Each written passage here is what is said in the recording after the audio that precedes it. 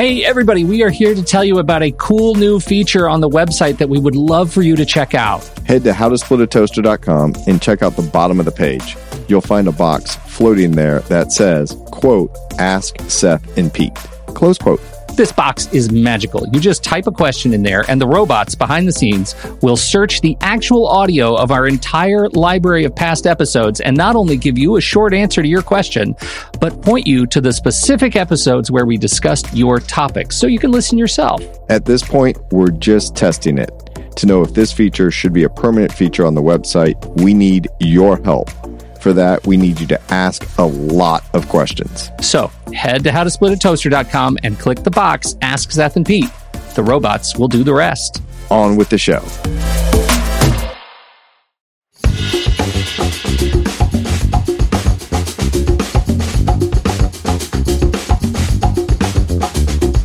Welcome to How to Split a Toaster, a divorce podcast about saving your relationships from True Story FM. If you're divorcing your toaster, you have to ask, is it your toaster or are you just an a-hole?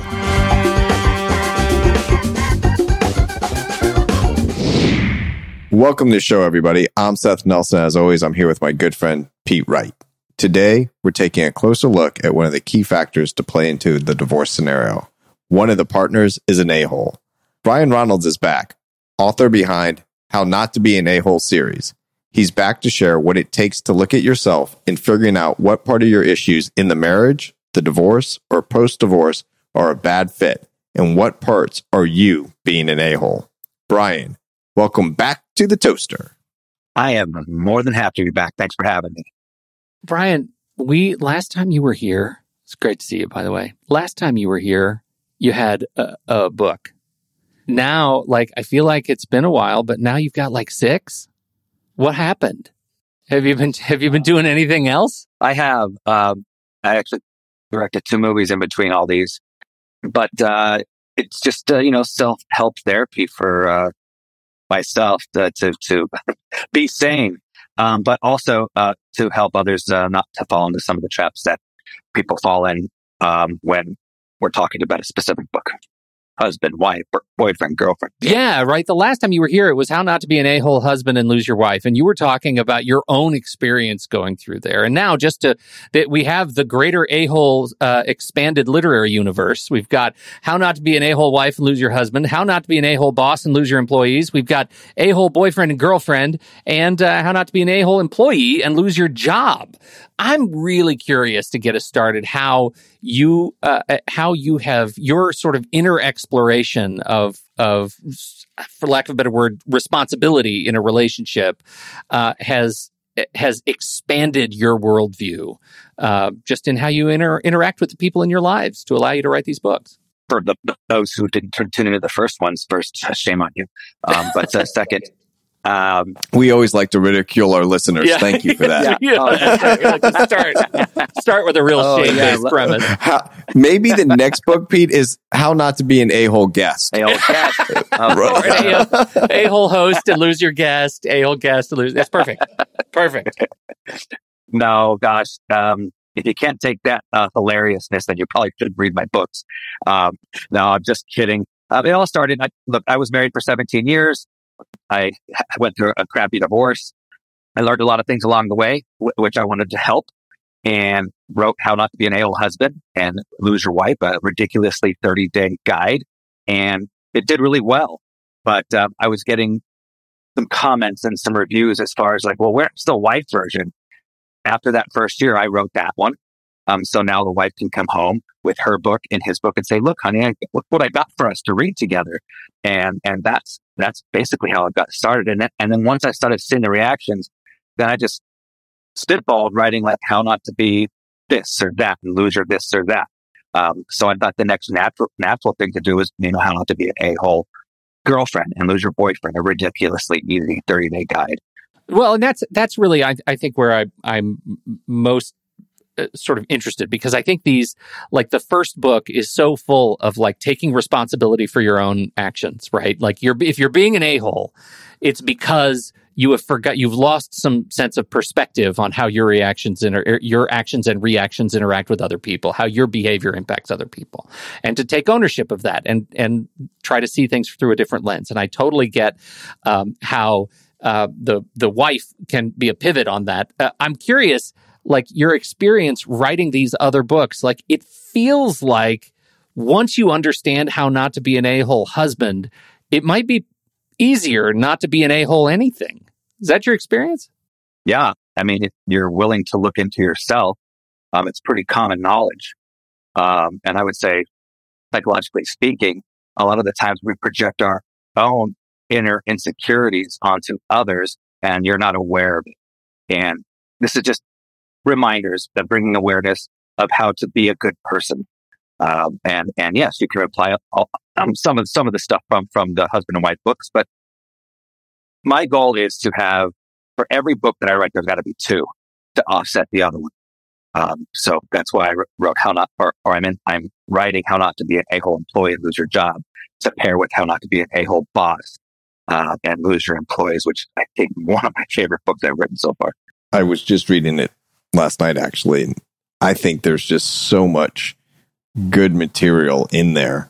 But to Pete's point, I think all of these things really do overlap because at its core, you're evaluating yourself and in essence, taking responsibility for the relationship. Now, there's two in all of these relationships, right? Boyfriend, girlfriend, husband, wife, employee, employer. But in essence, it's all about what are you doing and how do you arrive every day? Like one of them is if you can't say hello in a good, in the morning in a happy way, that's on you, right? Like kind of what's going on here. Like you're just walking in the door.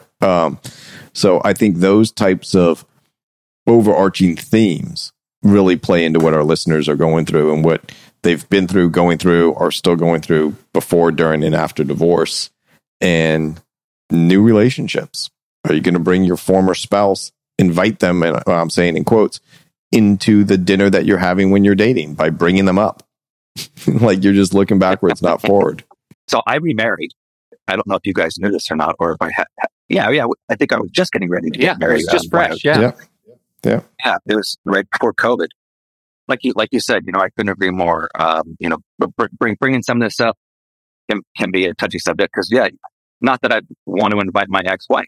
Let's talk a little bit about that relationship though, because I think that's a relationship that a lot of people struggle with, is figuring out how to navigate the waters of not being an a-hole, divorcee, right? The book you haven't written. What have you learned about yourself in navigating that particular relationship? I think the first thing that comes to my mind is don't text them back right away. I know that they are asking something. And I know you can't hear a tone or inflection through texts or emails, but for some reason I can hear her tone and inflection and how she's handling the situation. And it's tough because you're a business after you get a divorce, especially if you have children. I mean, if you get a divorce, you don't have any children, you don't ever talk to each other again. But if you have children, and there's a business. And if a president of the company has a partner in a business and they don't see eye to eye, that company is just it's going to go away. My yeses mean yes, and my no's mean no when it comes to my children or anything that I do in life. And that's opposite on that other side of the fence. It makes it hard for children to understand because they go from one house to the other and this person lets them do everything. And it's an age-old problem, right? I mean, I'm not the first guy. This is nothing new. Yeah, This is nothing new. And you're describing things that don't have to be necessarily conflict. It could be, well, at mom's, I get to stay up till 10, but dad, why do I have to go to bed at 9:30? Right? It's not inherent whether a child should go to bed at 9:30, 10, or 9:45. It's a difference of opinion. Neither is right nor wrong. They're just different. But that child has to adjust to that. And inevitably, they only ask the question why at the person's house where they want more leniency. They're never going to go to you and say, Dad, at mom's, I go to bed at 9:30. Here I go to bed at 10. Why can't I go to bed at 9:30 here? That's never coming out of a child's mouth, right? Dad, why aren't you harder on me right now? Yeah, no, I'll give you an example, which I'm very surprised about. I have a 16-year-old son, a 20-year-old son, a 16-year-old son, and then I have a 17-year-old bonus son for my wife, Michelle. And he wanted to have his girlfriend over last night, and it was her sweet 16th birthday. And I said, okay, but can we agree on a few things? And we made an agreement, and we planned and everything. So then come party time in the backyard, they all behave themselves, but then he's asking questions that he already knows the answer to, and then he wants to be mad at me. And he should be at a point already, at least in my house, to know that my yes has been yes and my no means no. It can be very confusing for them and frustrating for both parents on either side of the spectrum. It's a brilliant example because you even set it all up beforehand. Like, hey, you want to do this? Here's the rules. Are we agreeing on the rules? Repeat them back. Make sure I understand what you're saying. You repeat them back to me. You understand what I'm saying. And then halfway through, he wants to change the deal. Exactly. Well, it's funny. It gets to like that's actually not where I thought you were going to go, because I felt like my own kids would do a similar thing, but they would do it like they'd already know the answer is yes or no, but then they would ask the question again in front of their boyfriend or girlfriend, right? And that subtle way of like social manipulation. I feel like the book I need is How Not to Be an A-Hole Parent and Lose Your Kids, right? Like that's the sort of rationale behind or the sort of angle that feels like how to set that standard for yeses and nos, even though teenage kids are going to do that social manipulation, like it or not. Like it's going to happen. They might not even know they do it. Pete, I got to pause here just for a minute because people can't see Brian. He's just jotted down like 15 of the 30 days on how not to be an asshole parent and lose your kid. And also how not to be an asshole kid and lose your parents. Yeah. And that should be how not to be an asshole kid and lose your free ride to college. Yeah. Right. So, right? Yeah. Yeah, I definitely take everything I hear and I say and act and interact and take note. Yeah, but I think to your point about that co-parenting, it is hard for the kids and for the parents when there's different rules. And this is the suggestion I give to everybody is kids get told no all the time. So one of my rules of being a parent was say yes as often as I could. If I can say yes, then say yes. Now, I'm not saying that doesn't come with grounds or boundaries that you can discuss. And then what I would also try to do, if I felt it was something that I feel like I could say yes to this, I don't know if my former spouse would, I would give the conditional yes, like, hey, I need to talk to your mom about this. Theoretically, I'm not opposed, but there could be some nuance there. The practicalities might not work. Let me talk to mom, make sure we're on the same page. And when you do that with kids, first off, they're amazed and can't believe that the parents actually talk. Now, it might be a text, it might be this, it might be that, but I think that's the gold standard in being able to do that because your kids then know, like, they're actually talking. So maybe I can't get away with as much as I thought I could because they will play you against each other like no one's business. Yeah, but what do you do? Like in this case, like where Brian was talking about where his former spouse is diametrically opposed to, like, it's just opposites. The answers are opposites to what he, like from your attorney's perspective, you're running a business with a co-parent who is essentially a frustrating non-participant. The easy answer is you have to go by whatever the final judgment, the divorce decree, the parenting plan says. It will be void of 90% of these questions. It's not going to talk about whether or not you can have a girlfriend spend the night at 16. Okay. In the same room, not in the same room, on the couch, whatever the case may be. It's not going to talk about sleepovers. It's not going to talk about whether the kid can go on a weekend trip with friends when it's beach week for their seniors, right? So those are decisions that when the child's with you, you get to make. Now, is it better to say, hey, I don't have to talk to you about this under the plan. I can do whatever I want. Usually not the best way to start a conversation, but in essence, you could say something to the effect, but a little nicer. But I wanted to get your input. It's true. Very true. Receiving each other's input on a business level will make everybody's lives a lot easier and less confusing. But, as a parent, the last thing you want to do is see your children hurt. When you're the main cause of their hurt, then some parents form guilt. Say a lot of them do. They handle it different ways. The way I handled it is I wanted to be the rock in their life by providing them a home, the same schools, food, fun. That was what I did consistently. And I find that there are people on the other side of the spectrum will be, for lack of a better term, the Disneyland mom or dad, where it's just fucking fun all the time. And it's, no, come on, mom. Okay. Look, if you're going through divorce and you are struggling with some of these things, I think therapy plays well if you're willing to go. And that's what these books have done for me. Not only that, therapy has done wonders, helping you look into oneself.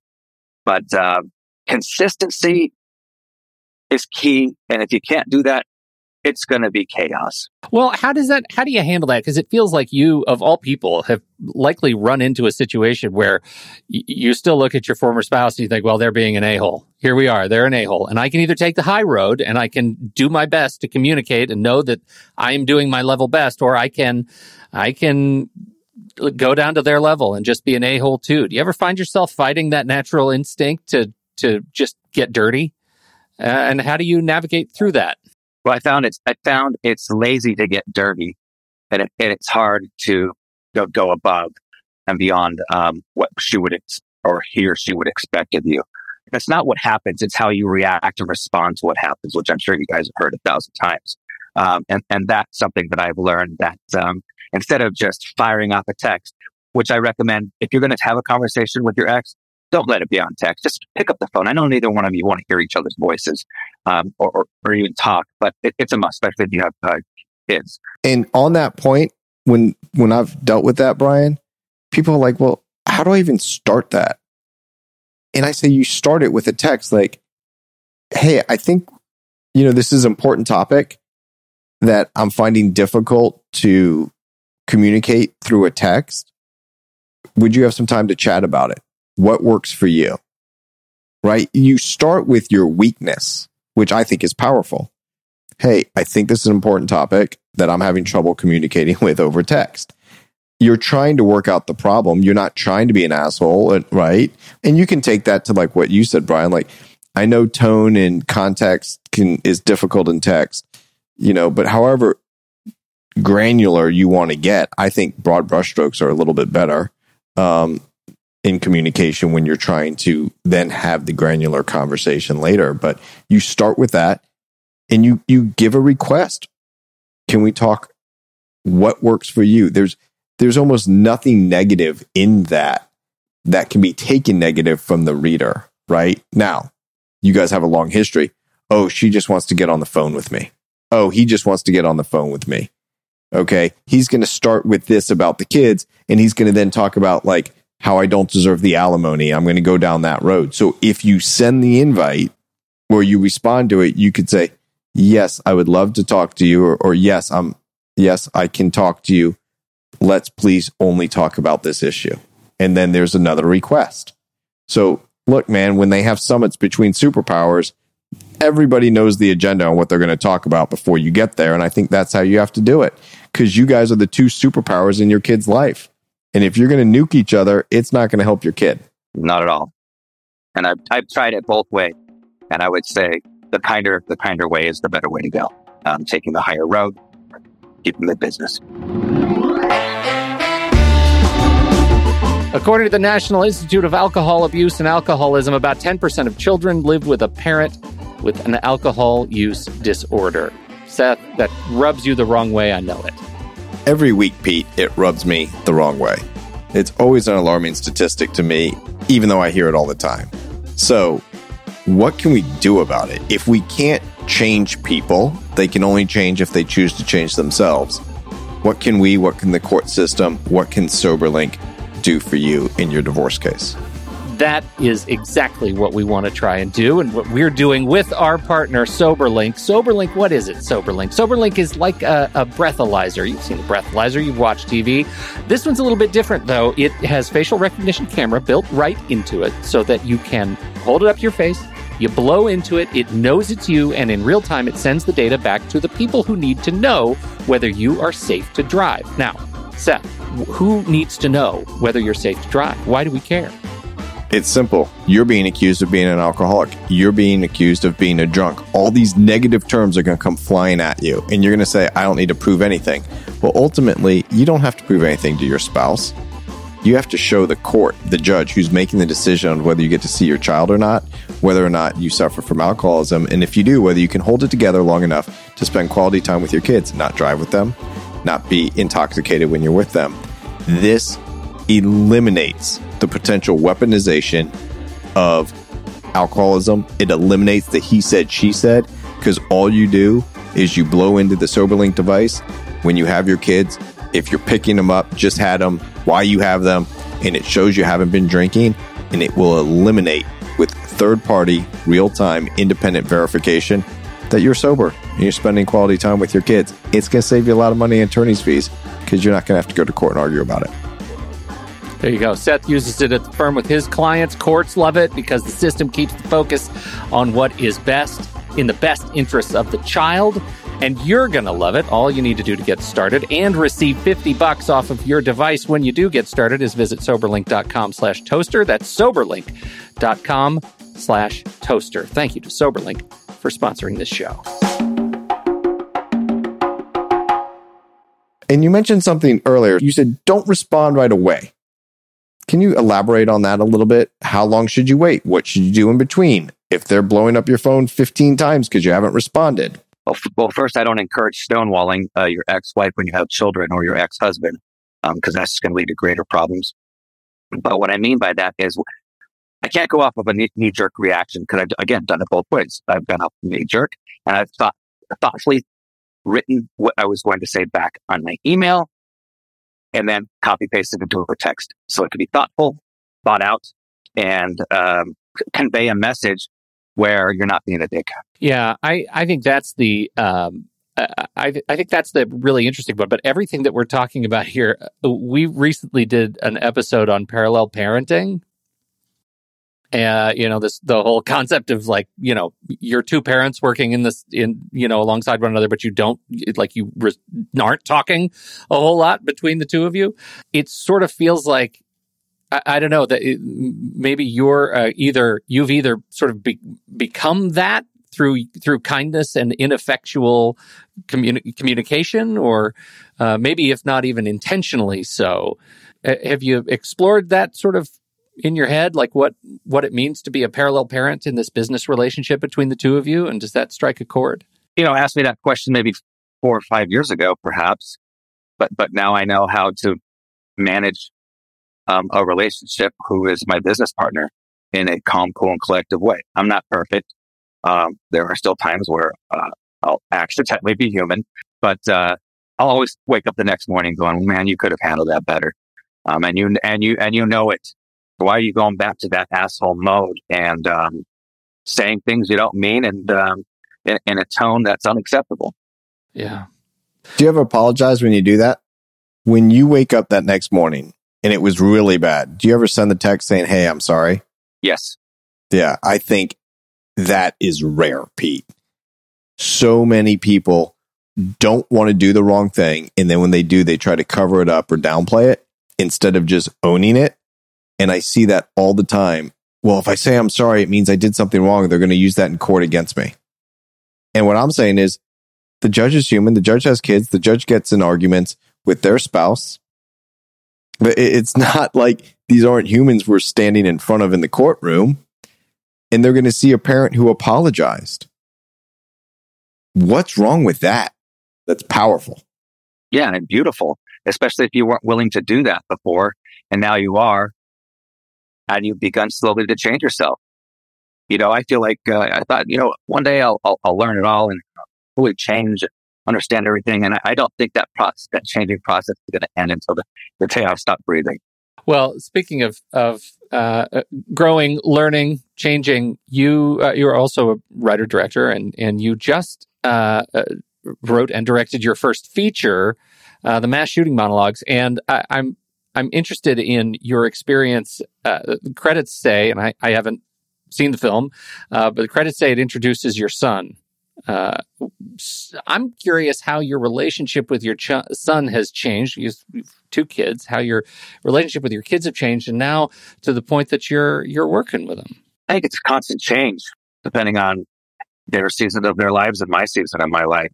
Right now, he's in the season of life of, he just moved out and he's ready to be on his own. And I'm in the season of my life where I'm like, please don't go. I miss you. I love you so much. Can you call me 40 times a day? Why don't you reply to my text? I sound like my mother. Yeah. Why don't you reply to my text right away? You've been 2 hours. Is everything okay? Are you all right? So I would say that's how it changed. But, the mass shooting monologues, which I love that title, they changed it because we couldn't sell it. Now it's called The Last Day of the Rest of My Life. Oh, okay. But it's a series of monologues. So I wanted to just be my own boss and not have to worry about anybody else's money, which means you're not going to be able to work with a lot of money if we want to do that. And we did. So I thought, how could we, find a way to make a movie on the more affordable end of things? So I took, there's a Broadway play called The Vagina Monologues, which is about a single subject, talked about in 8 different stories. So that's what I did. And I mixed it in with pictures and B-roll. But the story is basically about a mass shooting at a high school as a result of being bullied. And my son played as the mass shooter. Wow. Yeah. It was tough. I'm a Columbine High School graduate. I wasn't there when it happened.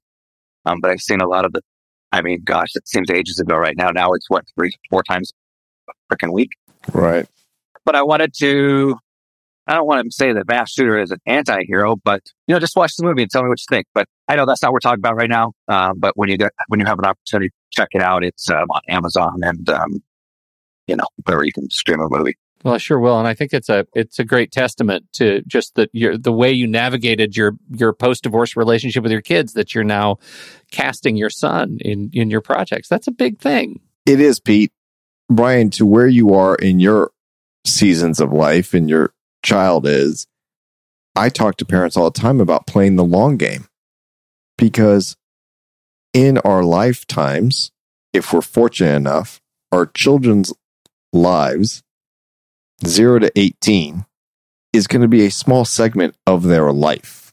We will be parents to our adult children longer than we're parents to our children as children.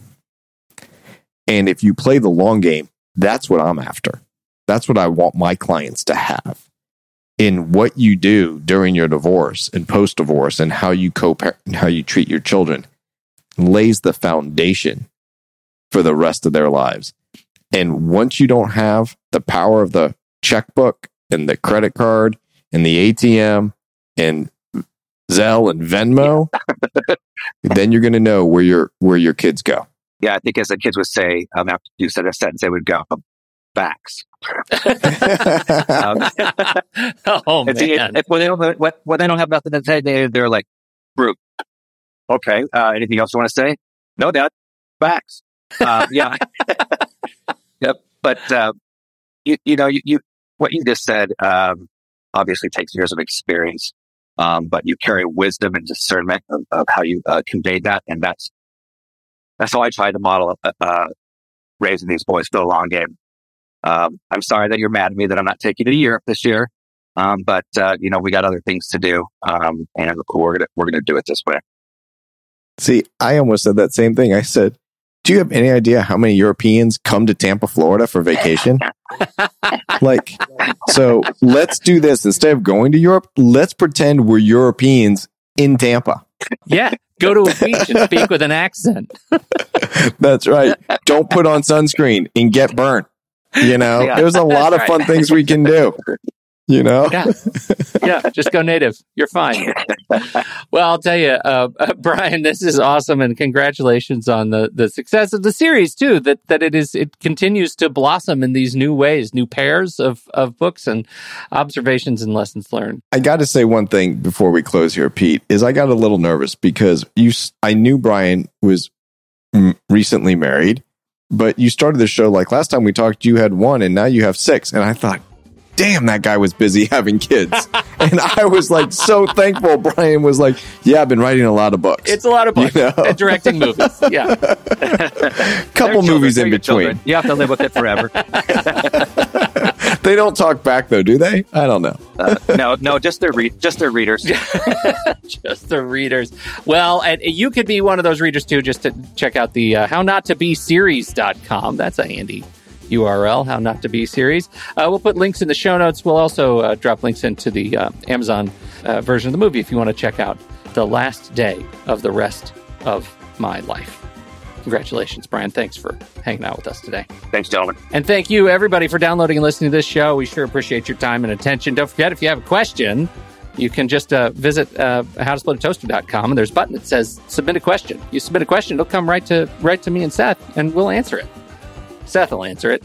I'll be color commentary, but Seth will answer it. Don't worry. And we would love to hear your questions. We've got questions that are stacking up. We're going to be talking about them in coming episodes. Thank you for those submissions. On behalf of Brian Ronalds and Seth Nelson, America's favorite divorce attorney, I'm Pete Wright, and we'll catch you next week right here on How to Split a Toaster, a divorce podcast about saving your relationships.